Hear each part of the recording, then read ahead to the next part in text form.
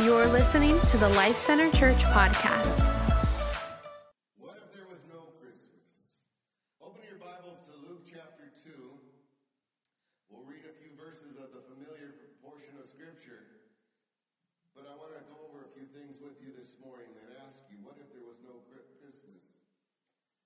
Luke's Gospel, chapter 2, beginning with verse 1. Excuse my nasally sound this morning. I thought I was going to get by this Christmas season without catching this thing that I always seem to catch this time of year. Those long board meetings, they just get you. No. Verse 1. At that time, the Roman Emperor Augustus decreed that a census should be taken throughout the Roman Empire. This was the first census taken when Quirinius was governor of Syria. All returned to their own ancestral towns to register for the census. And because Joseph was a descendant of King David, he had to go to Bethlehem in Judea, David's ancient home. He traveled there from the village of Nazareth in Galilee. He took with him Mary, his fiancée, who was now obviously pregnant. And while they were there, the time came for the baby to be born. She gave birth to her first child, a son. She wrapped him snugly in strips of cloth and laid him in a manger because there was no lodging available for them. That night, there were shepherds staying in the fields nearby, guarding their flocks of sheep. Suddenly, an angel of the Lord appeared among them, and the radiance of the Lord's glory surrounded them. They were terrified, but the angel reassured them and says, "Don't be afraid," he said. "I bring you good news that will bring great joy to all people. The Savior, yes, the Messiah, the Lord, has been born today in Bethlehem, the city of David." Hallelujah. "And you will recognize him by this sign. You will find a baby wrapped snugly in strips of cloth, lying in a manger." Suddenly the angel was joined by a vast host of others, the armies of heaven, praising God and saying, "Glory to God in the highest heaven, and peace on earth to those with whom God is pleased." Let's pray. Father God, thank you. Thank you for this moment in time that changed the course of history. And we're here because of that. So, Lord, I just thank you. I pray, God, that you will just anoint this time, keep me from coughing and snorting and all those things. There would not be any distraction. And may you be glorified this morning, O Lord. May your Spirit reach us each one, I pray. In Jesus' name, amen. Have you ever wondered what we would be missing if there was no Christmas? When you reflect on it, you quickly discover that just about every good thing you can think of in your life seems to center around or come together at Christmas time. Family and food and fun and all lights and everything else. And this seems to put something warm in our hearts. But what if there was no Christmas? A few weeks ago, I was trying to get into the mood at the beginning of December, and I looked for a Christmas movie, and if you have Netflix, they give you suggestions, and there was one that came up. It was entitled "The Man Who Invented Christmas." Some of you may have seen it. It's based on the story of Charles Dickens and how he wrote the Christmas Carol, and it was amazing because it kind of gave the backstory. And for those of you who don't know, it was suggesting that at the time Dickens wrote this book, The Christmas Carol, that there was people in England and mostly Europe that had lost the very meaning of Christmas. I saw some similarities with the time in which we live. Until the book was written and it sold out within 24 hours, and it's a good story. So if you have it, you might want to watch it. But anyway, since the movie, it got me thinking. Have you ever wondered what would be missing if there was no Christmas? When you reflect on it, you quickly discover that just about everything good you can think of in your life will be gone. What would be missing? I originally thought, we wouldn't get any presents, right? No days off from work. No no Christmas dinner, no holiday to spend time with family, no chance to listen to Christmas music, because there'd be no Christmas music. No chance to play practical jokes on people when you give those white elephant gifts back and forth. Right? After some quiet reflection and thought, I discovered that I would be missing more than what I first thought. I soon discovered that I'd be missing just about everything good in my life and in yours. So here's my point. What if there was no Christmas? What would I be missing in life? There'd be no Christmas cheer. There would be no Merry Christmas. There'd be no jingle bells. There'd be no joy to the world. There'd be no hark the herald angels sing. There would be no silent night. There would be no gift giving, no Christmas lights, no candy canes, and no God with us. There would be no reason for the season. There would be no holiday spirit. There would be no good news. There would be no bridge to heaven, no healings, no grace, no mercy, and no forgiveness. There would be no purpose for our lives. There would be no bondage breaker, no freedom, no eternal life. There would be no transformation. There would be no light. At the end of the tunnel, there would be no revivals. There would be no church, which means there would be no life-centered church. And if you've been away from life-centered church, as Devin and Ashley have been, there's nothing like life-centered church. Amen? Good to have them in service today. The Army let them go for a couple of weeks. Hallelujah. There'd be no Christians.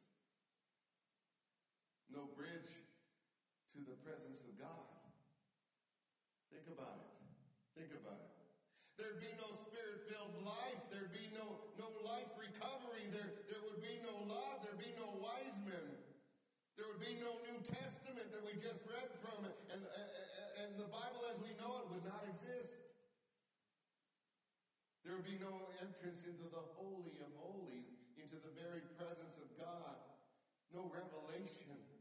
No church. There would be no pastors, and if no pastors, then there would be no worship music. There would be no bread of life. There would be no deliverance, no joy in life, therefore no testimonies to the resurrection power and all the blessings there is to know the living God, the God who ministers day by day, week by week. There'd be no, look what the Lord has done kind of Sundays that we're going to have next week. There'd be no miracles. There's no defeating of death, and there would be no salvation. And for that, my friends, oh, Lord, help us. But there is a Christmas. And there is a Christmas, and all these items above belong to us, and we choose to receive the gift of Christmas. Praise God. Christmas, Christ in us. That's the gift. That's the Christmas spirit. Christ in us. That's what we need to live by and live in. The Emmanuel. We need to give him space in our hearts for that to happen. It happens in no other way. So here's my second point. Because of the Christ, we have Christmas. Yes, because of Christ's willingness to come and his willingness to be born in a manger, in a barn. Yes, because he was willing to die on a cross for us, to have all the stuff mentioned above and much, much more. When you think about he left glory, and we will never understand it till we get there. What glory, what the presence of God in heaven is all about. The fellowship of God as he walked with him and talked with him and for all the eons of time. And then he says, yes, Father, I will go and be born in a lowly virgin in a dungy manger to ultimately die on the cross for those you love. because he was willing to die on the cross, we have all the benefits and more. Jesus did come and he gave us, Jesus did come and he gave us the greatest gift of all. He gave us his life. His sacrificial gift just keeps on giving, keeps on multiplying. Even today, they said that every 45 seconds, someone in the world is getting saved because he came. Hallelujah. Praise God. He's still touching lives. Christmas, to me, has become a time to ponder the spiritual benefits that come from the inception.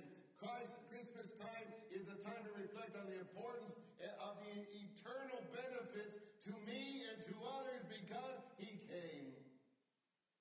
But for there to be eternal benefits to others, I have to pass on the true meaning of Christmas in my life to others. I have to tell, you've got to tell others why we celebrate Christmas. It's just not about passing presents back and forth. It's not just about a big turkey or ham at the dining table. We must remember again why he came and pass it on. It appears that what we sow is what we reap, and these unexpected rewards come from the reason for the season. I want you to pay attention to this story. This is not my story. It's a story of another couple. It says this: my wife gave away the gift money, and now our kids will have no presents. It was written by Clark Cawthorne. It says, my wife Joy and I received a request to sing a few songs, perform a comedy routine, and then lead in a serious time of reflection about the meaning of Christmas for a group of senior citizens. That year we were especially short on both time and money. What now? We decided to accept the invitation, partly because we loved seniors, and partly because we viewed the opportunity as God's invitation to abound in every good work, since he had provided all we had needed. We wanted to share some laughter, warmth, memories, and the timeless Christmas story from Luke 2 with the many people who probably missed their families there in the old folks' home. Our children were young enough to write out a Christmas wish list, and we began to wonder if they would receive much of anything from their list. Over the years, we had tried to instill in our kids the awareness that Christmas was not about materialism, but you can imagine the looks on their faces when we said, you may only get a couple of small gifts this year. When we accepted the invitation to perform, we hadn't expected anything in return. After the program, someone handed us an envelope. It contained a $50 love gift. We were thrilled. To us, it was an unexpected bonus. Only a couple of days later, we learned through our church that a family had just spent every last dollar moving into a new apartment and that their circumstances had left them with nothing for Christmas. And I mean nothing. Joy and I both felt that tug in our hearts. You know that kind. It's the one that lets you know God is asking you to do something. We knew we were being called upon to give generously to the family in need. With the holiday quickly approaching, Joy went shopping for that family. She spent all of the $50 and we had been given after the seniors program, and quite a bit more than that out of our own regular budget. When Joy showed up with all the wrapped gifts, she almost got knocked over from the kids' hugs. The mom and the family stood there looking at all the packages, crying tears of thanksgiving. Joy beamed when she returned from her delivery. Through her giving, God had poured out even more joy to Joy. As we turned in the night, it hit us. What were we going to do for our own kids for Christmas this year? What are we going to do for them? I will candidly admit that I silently struggled for a short time with some not so nice feelings about spending our money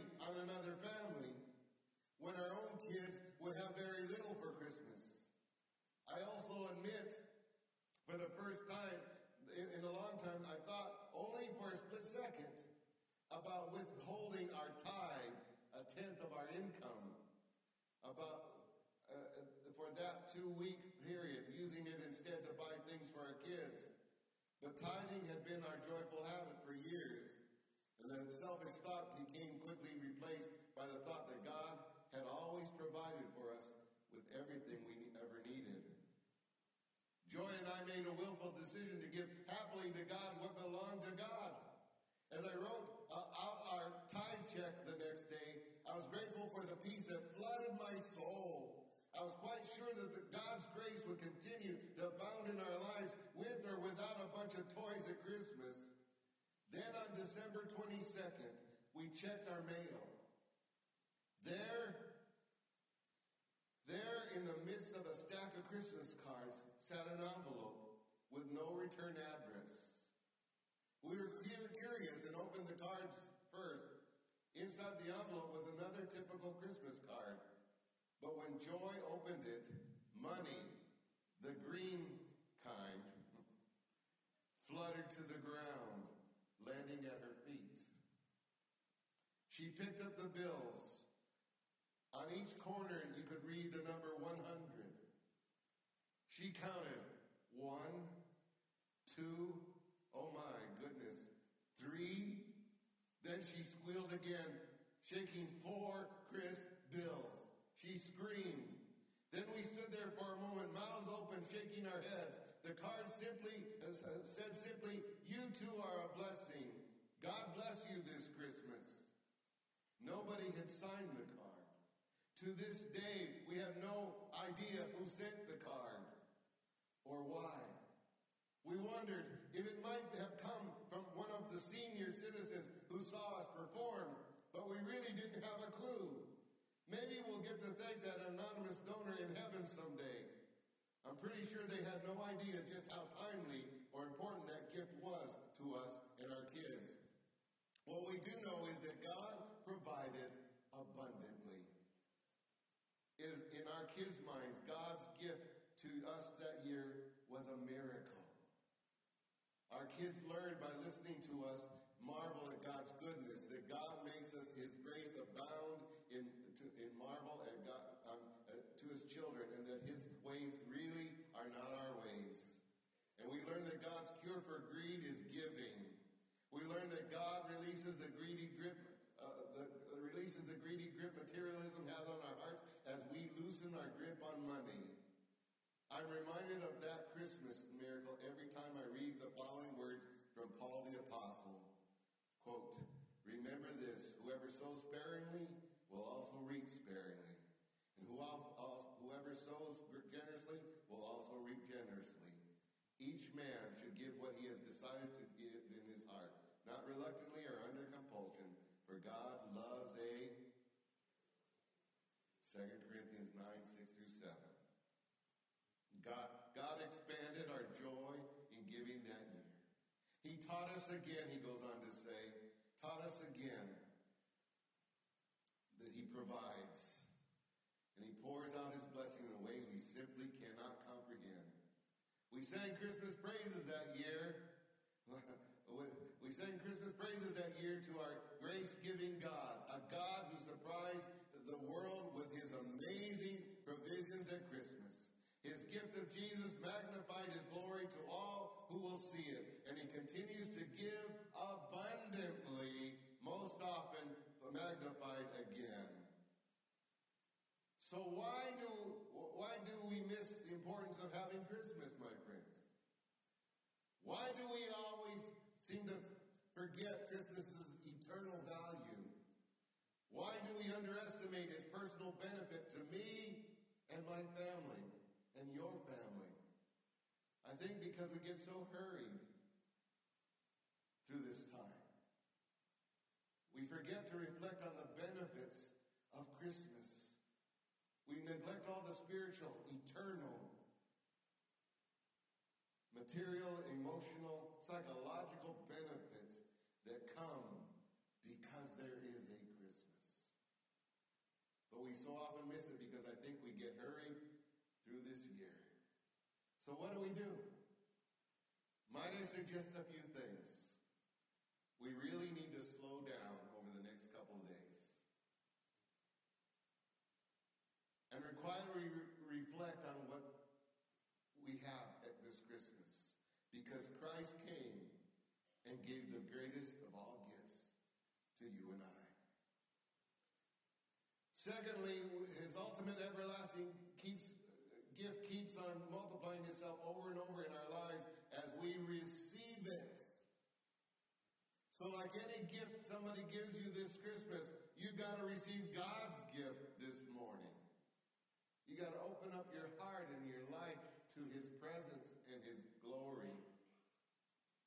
It's really amazing. And then as we give to others, it keeps on going. And thirdly, I've discovered as I give it away, it just keeps coming back with more blessing and more reward.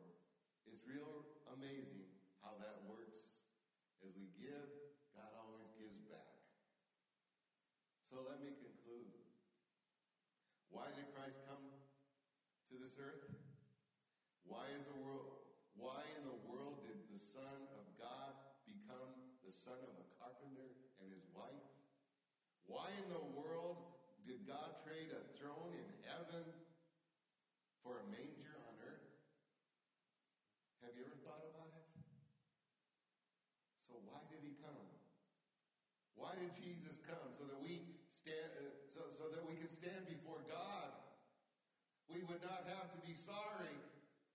He came to pay the price for our transgressions. That's why he came. For our sins. I said it last week that I would get, and I mentioned it, but the reason for the season we talk about is Jesus, but really the reason for the season is us. Us. That's why he came.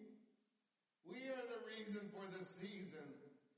It's partly true he's the reason, but we are the reason. Jesus came for you and you and you and you and you and you and the whole world. That's why he came. Because his love compelled him to come for us. So today, let's remember the eternal and good blessings that came to us.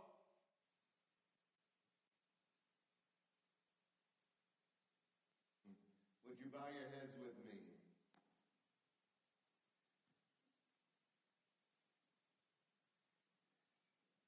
Father God, I just pray that there be no humbugs in this place.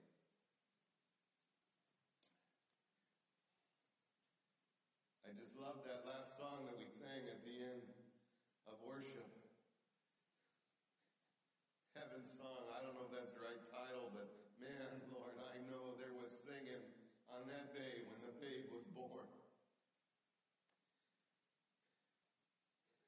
There was celebration that there was a life given, the life of the Creator of heaven and earth, so that God's people, us, might have a Savior.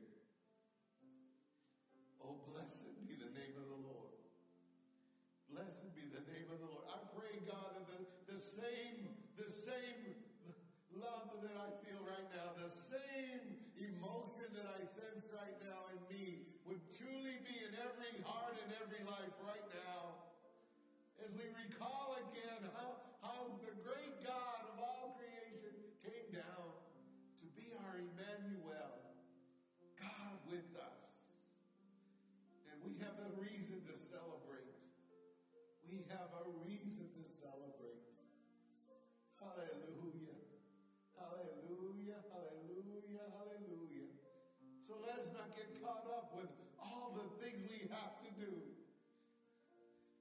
Let us take a moment. Maybe this is that moment where we lift our hands and lift our voice and just say thank you. Thank you, Jesus. Thank you for coming. Thank you for changing history, for changing my life. Thank you. Thank you. While your heads are bowed and eyes are closed, maybe there's somebody here that does not know him. You know about him. We've read the story, but if you don't know him, truly know him. I counseled with a young man this week, and at 11 years old, he had committed his life to the Lord. He was now 22, 23 years old, and he hadn't walked with the Lord in a long time. And I was able to lead him back to the Lord again. And the lights came on in his eyes. You don't know what I'm talking about if you never led someone to the Lord, but seriously, the lights come on. Maybe it's you. The lights have dimmed. Maybe there's no more light in you. If you're away from him or you never committed to him, today's that day. If that's you and you hear what I'm saying, more importantly, you hear what the Spirit of the Lord is saying, and you want to have that joy, that true Christmas joy, it only can be found in Jesus, my friend. He's the life changer. He's the life completer. He's the life giver. He's the light in this dark, dark world.